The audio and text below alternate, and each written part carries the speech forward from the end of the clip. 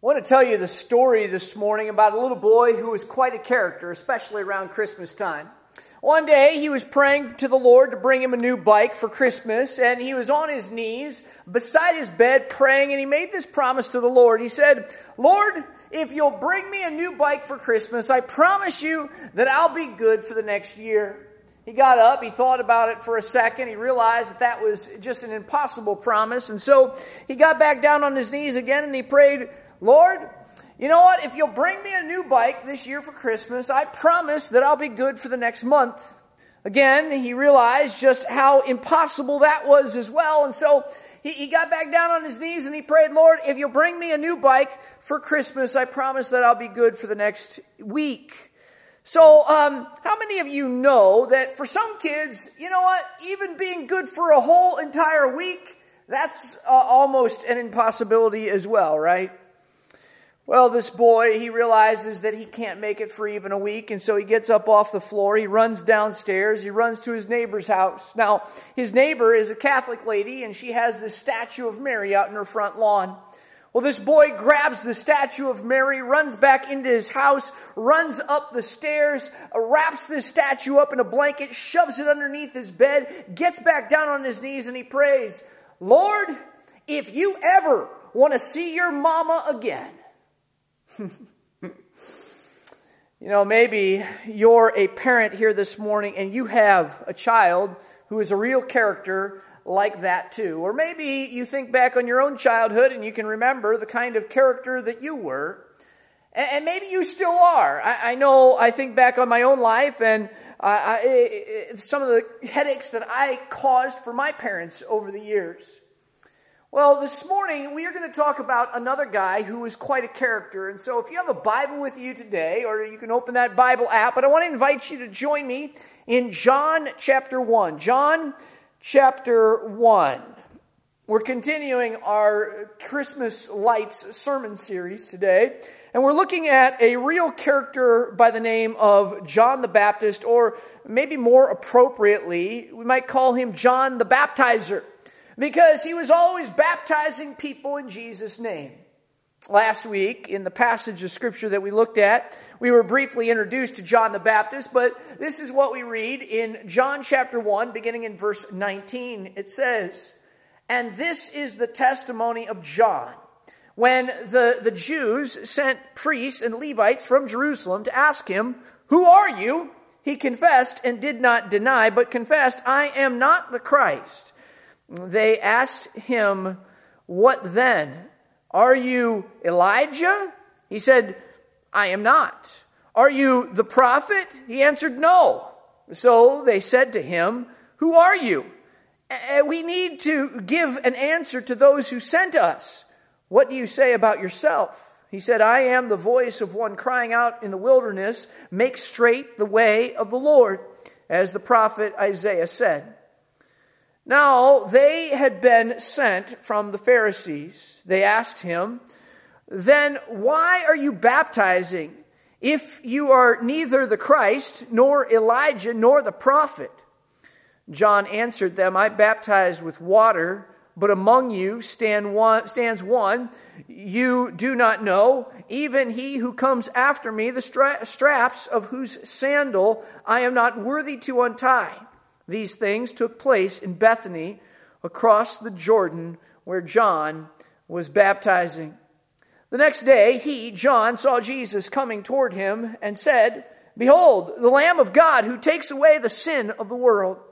This is he of whom I said, after me comes a man who ranks before me because he was before me. I myself did not know him, but for this purpose I came baptizing with water, that he might be revealed to Israel.'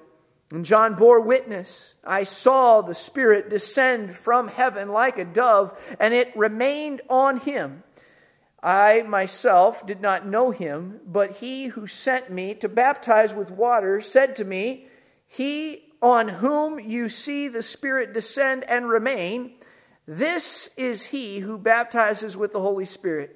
And I have seen and have borne witness that this is the Son of God.'" I said earlier that John was a real character. The Bible tells us a number of things about this man that we know as John the Baptist, John the Baptizer. In fact, the Gospel of Luke gives us a whole narrative, first about how John was conceived after his parents had prayed for years for a child.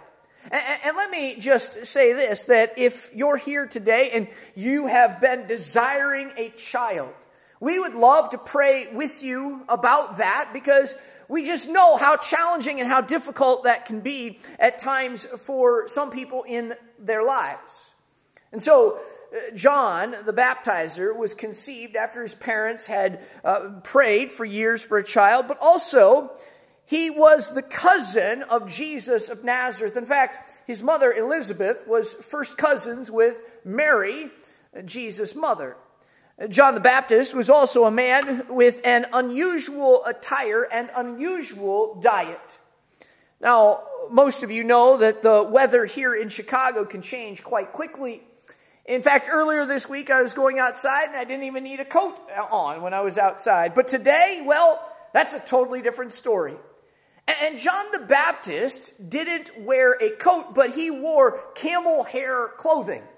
We actually have a picture this morning of what this may have looked like that we're going to put up on the screen. But the Bible also says that he has this diet of locusts and wild honey. Now, some of you might think that it's kind of nice and would be a good treat to get a little bit of sweet honey every now and then. But how many of you would like to make locusts a main part of your diet?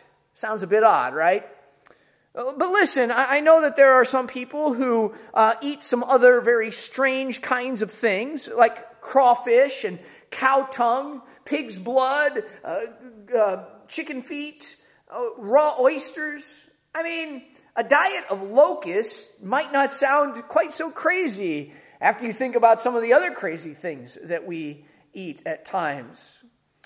John was also known in the Bible, though, as a mighty man of God who led many people to turn to the Lord, to prepare for the coming of the Lord. But most importantly of all, John the Baptizer was a man who declared Jesus to be the Messiah of Israel, the Savior of the world. John had a message of repentance and restoration. In fact, Matthew in his gospel said that John came to the wilderness of Judea and began to preach this message: repent of your sins and turn to God, because the kingdom of heaven is near. But he also had a message of recognition and revelation. In John chapter 1, in verse 27, a verse that we read earlier, John said, someone is about to come, is about to show up on the scene, whose sandals I'm not even worthy to untie. When Jesus did show up, John looked at Jesus in verse 29 and said, behold, the Lamb of God who takes away the sin of the world. And then again in verse 34, he said, I have seen and bore witness that this is the Son of God. We learn from these verses about the great esteem that John the Baptizer had for the Lord Jesus Christ. We can see from these verses that his purpose in life was to help people see that Jesus was the long-awaited Messiah, the Savior of the world.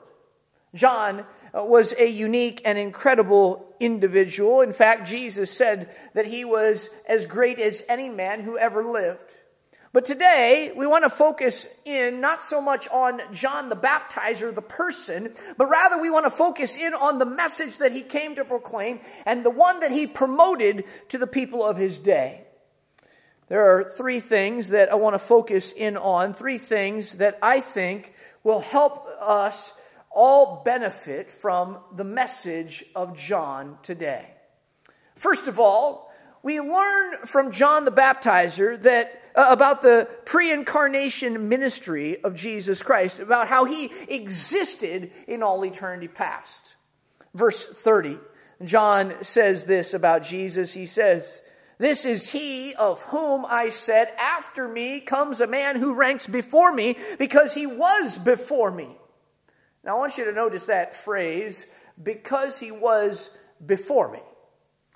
Friends, We know from Luke chapter 1 that John the Baptist was actually born here on this earth before Jesus was born. And so what did John mean when he said that this man existed before him? Well, he was referring to the fact that Jesus Christ of Nazareth has existed from the very beginning of time. We read about this last week in the opening verses of John's Gospel. We read, in the beginning was the Word, and the Word was with God, and the Word was God. He was in the beginning with God. The Word that we read about in those verses is none other than Jesus Christ. And John the Apostle is telling us that Jesus has always existed as God and as the Son of God. You see, Jesus didn't show up in the first century in the land of Palestine. He wasn't just born in Bethlehem in a stable surrounded by animals. No, Jesus was always existing as God. There's God the Father, God the Son, and God the Holy Spirit. And He's always existed as part of the triune God. You see, in the very beginning, when God first created the universe and all of the worlds around it, when He flung the sun and the moon and the stars into existence and created all of the galaxies, all of the universes around us, the eternal Son of God was there. In fact, John said that He is the creator and the sustainer of all things. Sometimes us pastors can get a little carried away. I know that some of you might be here this morning and would say amen to that, but thankfully you're not going to say it out loud right now. But one time there was this pastor. He was preaching at this special revival service, and he was talking about Jesus Christ and how He had existed in all eternity past. And he said, Jesus existed before Moses. And there was a lady who was sitting in the front row and said, "Okay, pastor, go back. Go back." And he says, "And Jesus existed before Noah." And she says, "Go back, pastor, go back." He says, "Jesus existed before Adam." She says, "Go back, pastor, go back." Well, he kind of gets caught up in the moment there, and he says, "And Jesus existed before God." And she said, "Pastor, sit down and be quiet." You see, Jesus could not exist before God because He is God. He is the Son of God. He is the Word of God. The Bible tells us that Jesus has existed from the very beginning as the creator of all things. It says in John 1, verses 3 and 4, "All things were made through Him, and without Him was not anything made that was made. In Him was life, and the life was the light of men." So Jesus was the creator of all things, but we also know that Jesus existed from the very beginning as the revealer of God's truth. The revealer of God's truth. John the Baptizer, he talks about this in the 3rd chapter of John's Gospel. And he said this in verses 31 through 34 of John chapter 3. "He, Jesus, who comes from above is above all. He who is of the earth belongs to the earth and speaks in an earthly way. He who comes from heaven is above all. He bears witness to what he has seen and heard, yet no one receives his testimony. Whoever receives his testimony sets his seal on this, that God is true. For he whom God has sent utters the words of God, for He gives the Spirit without measure." What John's saying there is that Jesus' words and life give us a clear understanding of God's desire and direction for our lives. We've all needed wisdom and direction in our lives, and the wisdom and direction that we need comes from God. John said that because Jesus has come from above, He speaks the very words of God, and they give wisdom and direction in our lives. You see, Jesus is no latecomer to planet Earth. He's existed from the very beginning of time as the creator of all things, as the revealer of God's truth, as the Son of God, as the Word of God, as God. I told the story at the beginning of the boy who was quite a character. Well, there was another boy who was going around and he used to ask women what their age was. And how many of you know that that's just not something that you do, right? I mean, you don't go around asking women what their age is. Well, this boy one time, he goes up to this elderly lady and he says, "Ma'am, what's your age?" And she says, "Young man, that's none of your business." He says, "Well, it looks like you have been in business for a long time." Friends, Jesus has been in business for a long, long time as the creator of all things and as the revealer of God's truth. Here's the second thing. We also learned from John the Baptizer about the salvation ministry of Jesus, the salvation ministry of Jesus. I want to go back to what John said in chapter 1 and verse 29, where he says there, "Behold the Lamb of God who takes away the sin of the world." That phrase there, the sin of the world, it's a reminder to us that we're all, every single one of us, even the best of us, are sinners by nature and by choice. We've all sinned and we all need a Savior. And let me just really quickly prove that to you. How many of you here this morning, besides me, have ever told a lie? I mean, it could have been a little lie, a small lie, or it could have been something huge. Maybe it was just that you told somebody else that they looked good when they didn't look good at all.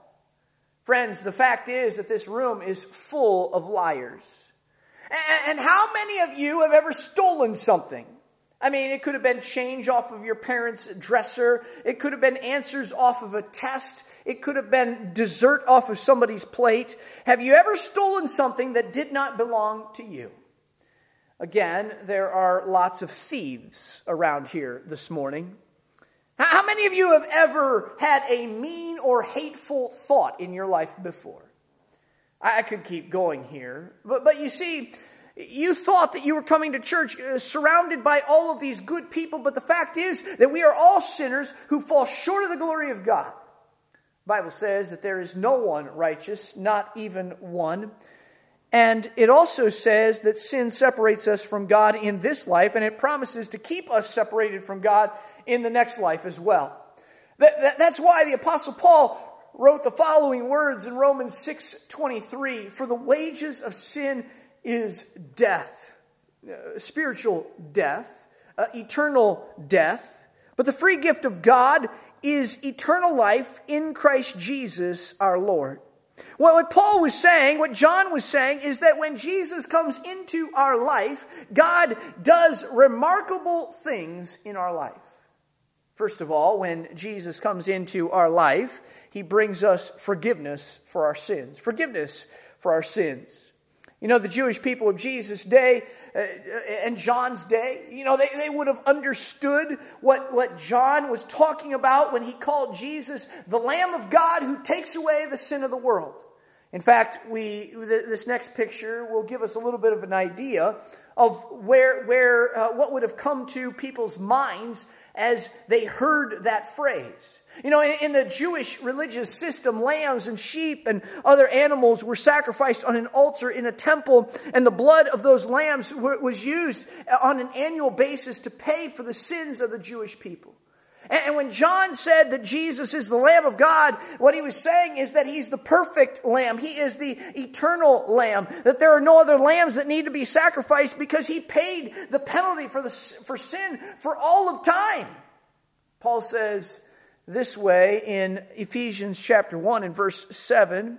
He says, "In Christ we have redemption through His blood, the forgiveness of our trespasses, according to the riches of His grace." When Jesus comes into our life, He brings us forgiveness of our sins. When Jesus comes into our life, He brings us freedom from our strongholds. Jesus talked about this when He began His earthly ministry. Luke chapter 4, he said, "The Spirit of the Lord is upon me because he has anointed me to proclaim good news to the poor. He has sent me to proclaim liberty to the captives and recovery of sight to the blind, to set at liberty those who are oppressed, to proclaim the year of the Lord's favor." He says, not only have I come to bring people salvation, but I've also came to bring them liberation, emancipation, freedom from the strongholds in their lives. For many people, the holidays can be a really difficult time of feeling alone and missing loved ones who have passed away and dealing with family drama. There are many who feel this burden of sadness and a broken heart during the holiday season. But I'm here to tell you that Jesus, he can mend a broken heart. And not only can he mend a broken heart, but he can liberate you from the strongholds and struggles in your life. From addictions and anxiety and bitterness and depression and fear, hurt, guilt, insecurity. He can free us from all kinds of things in our lives. So when Jesus comes into our lives, he brings us forgiveness from our sins and freedom from our strongholds. And when Jesus comes into our lives, he brings us a future of heaven. Let me tell you, heaven, it's the most beautiful place in the mind of God that you could possibly see. The most wonderful place that the hand of God could create. It is a place where all of the struggles and troubles of this life are gone forevermore. It is a new kind of place that is far better than any place that you could visit here on planet Earth. But most of all, it is the place where the Lord is found. It is a place where you can serve the Lord and worship the Lord and fellowship with the Lord. Two men, they were arguing one time, and there was one man who said, "Well, everyone wants to go to heaven." The other man disagreed with him and he said, "No, not everyone wants to go to heaven." Well, these two men are arguing back and forth and they can't resolve their argument, and so they decide to stop the next person who walks by and ask them if they wanted to go to heaven. And whatever that person answered would be the thing that would determine which man was right. So it was a small town. Everyone knows each other in this small town, and it so happens that a little boy is the first person to walk by. They know the boy, and the boy knows them as well. And the first man, he grabs the boy and he says, "Hey, son, don't you want to go to heaven?" The boy says, "Oh, no, sir, not me." He asks him again, "Hey, son, don't you want to go to heaven?" "Oh, no, sir, not me." The man asks him a third time, "Hey, son, when you die, don't you want to go to heaven?" And the boy said, "Well, yes, sir, when I die. But I thought that you're trying to take me right now." You know, I think that's where a lot of us are today. That we want to go to heaven someday, but maybe not right now. But John says that the only way to heaven is through Jesus Christ as the Son of God. John chapter 3, verses 35 and 36 say this: "The Father loves the Son and has given all things into his hand. Whoever believes in the Son has eternal life. Whoever does not obey the Son shall not see life, but the wrath of God remains on him." At Christmas time, we all seem to be looking for something. Some people are looking for the right gift to buy somebody. Other people are looking for the right gift to receive from somebody. Some people are looking for the right party to go to or the right clothes to wear to that party. Some people are looking for the right person to take with them to the party. But most of all, this Christmas season, we need to be looking for the forgiveness of God and the freedom of God, and knowing that we have a future in heaven that only comes from Jesus Christ, the Son of God. That was part of John's message, but there's a third thing that we learn from John the Baptizer here, and that's just about the impartation ministry of Jesus. Not just what he did in the past, but what he continues to do on an ongoing basis in and through our lives. Now, John, he was living out in the Judean wilderness. He was baptizing people in the Jordan River. In fact, Matthew tells us that in his gospel that people of Jerusalem were coming out and they were getting baptized there in the Jordan River. And there were people who were in the Jordan River Valley area, and they were coming out and they were getting baptized as well. And they would come out and they would confess their sins. They'd get baptized in the Jordan River. And what he was doing is he was immersing them under the water as a public testimony that they had been cleansed and were going to experience a new life in the presence of God. And so John the Baptist was out in the wilderness. He's baptizing people. One day he baptizes his cousin, Jesus. And John says there in verse 32, I saw the Spirit descend from heaven like a dove, and it remained on Jesus. I myself did not know him, but he who sent me to baptize with water said to me, he on whom you see the Spirit descend and remain, this is he who baptizes with the Holy Spirit. I want you to just think about that phrase once. Baptizes with the Holy Spirit. This is he who baptizes with the Holy Spirit. You see, back in the Old Testament and even in the first part of the New Testament, the Holy Spirit of God was around. And he was around from the very beginning, but he didn't live in the lives of God's people. Instead, he would come alongside and help God's people. But Jesus had said to his disciples that when I leave this earth and I go to be with my Father, I'm going to ask the Father to send our Spirit to come and live inside of you forever. And here's what the Bible teaches. God's Holy Spirit enters our lives when Jesus becomes our Savior and we become part of the family of God. The Apostle Peter, he was preaching one day, the day of Pentecost, and he sounded a lot like John the Baptist. He was challenging people to repent of their sins and to turn to God. At the conclusion of the message, he told the people, repent and be baptized, every one of you, in the name of Jesus Christ for the forgiveness of your sins, and you will receive the gift of the Holy Spirit. What the Bible teaches is that we receive the gift of the Holy Spirit at the moment of salvation. Now, speaking of gifts, as men, we aren't always really great at picking out the best gifts at Christmas time. And sometimes, our wives can give us hints, and we're not very good at even picking up on those hints of what they might like for Christmas. I mean, ladies, if you're going to give us a hint, us men a hint, you can't give us no bad hints. We want some really good, strong hints about what you want for Christmas time. I remember one time I'm reminded of a woman who was trying to hint to her husband that she wanted a new car. And he said, well, hey, what do you want for Christmas? And she said, well, I want something that is bright and shiny and goes from 0 to 60 in 5 seconds. So he bought her a bathroom scale. And she was mad at him for the whole holiday season. But that's not as bad as the wife who was thinking about a nice dress. And so she told her husband, you know what? I want you to buy something for me that makes me look beautiful and makes me feel great about myself. And so her husband bought her an exercise bike, and she slapped him up the side of the head.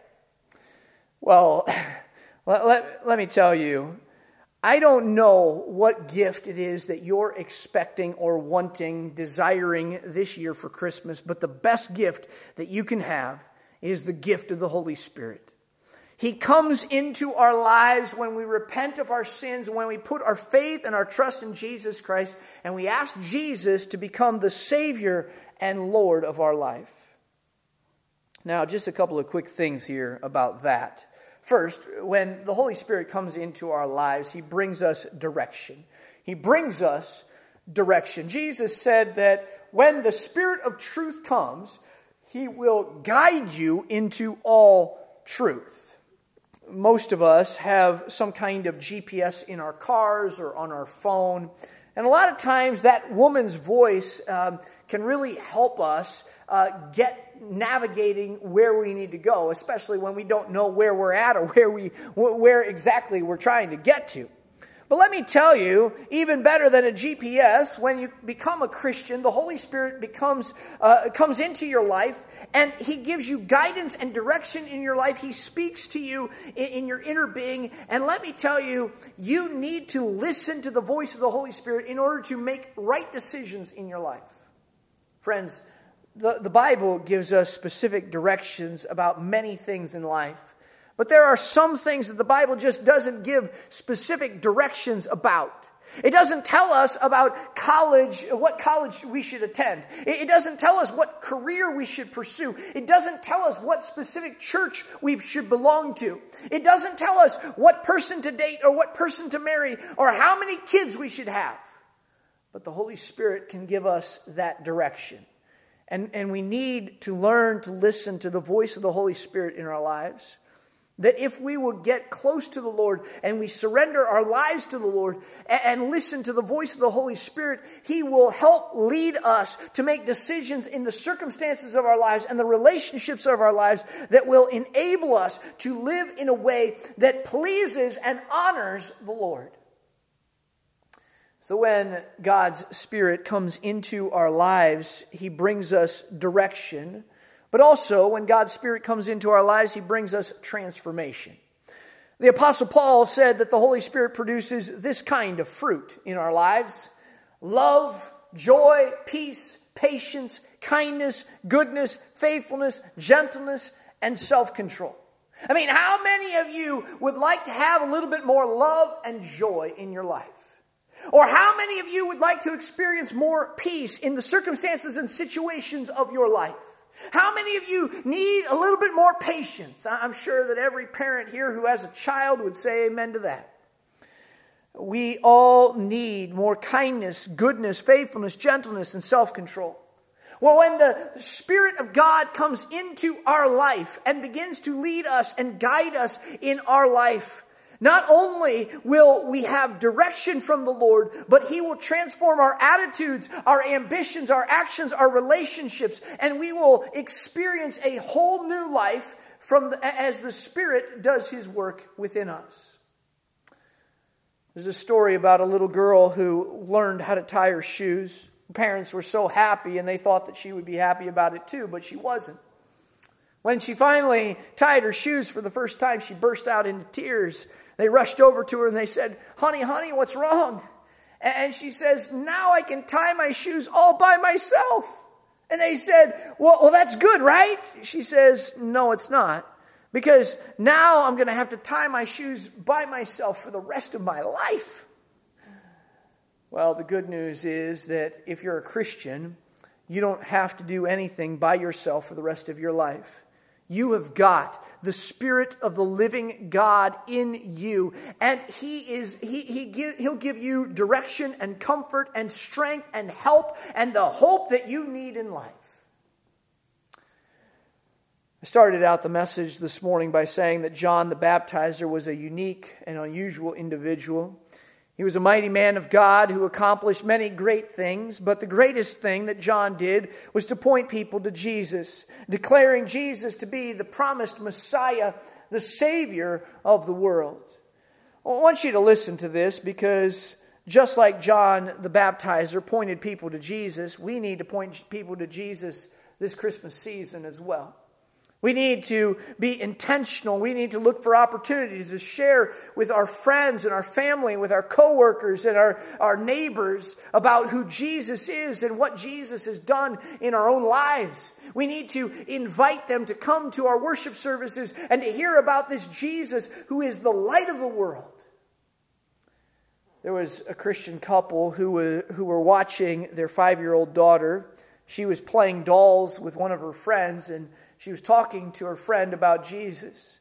She had learned how to do this when in her home. She had learned how to do this in her church. But she was telling her friend about how important Jesus was to her and how she could receive Jesus into her heart. In fact, she said, you can ask Jesus to come into your heart and He will forgive your sins and give you a home in heaven forever.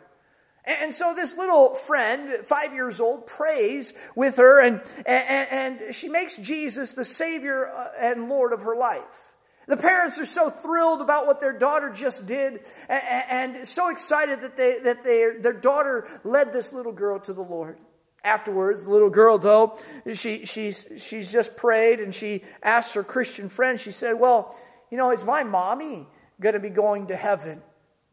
The little 5-year-old girl says, well, if you want your mommy to go to heaven, then tell her about Jesus.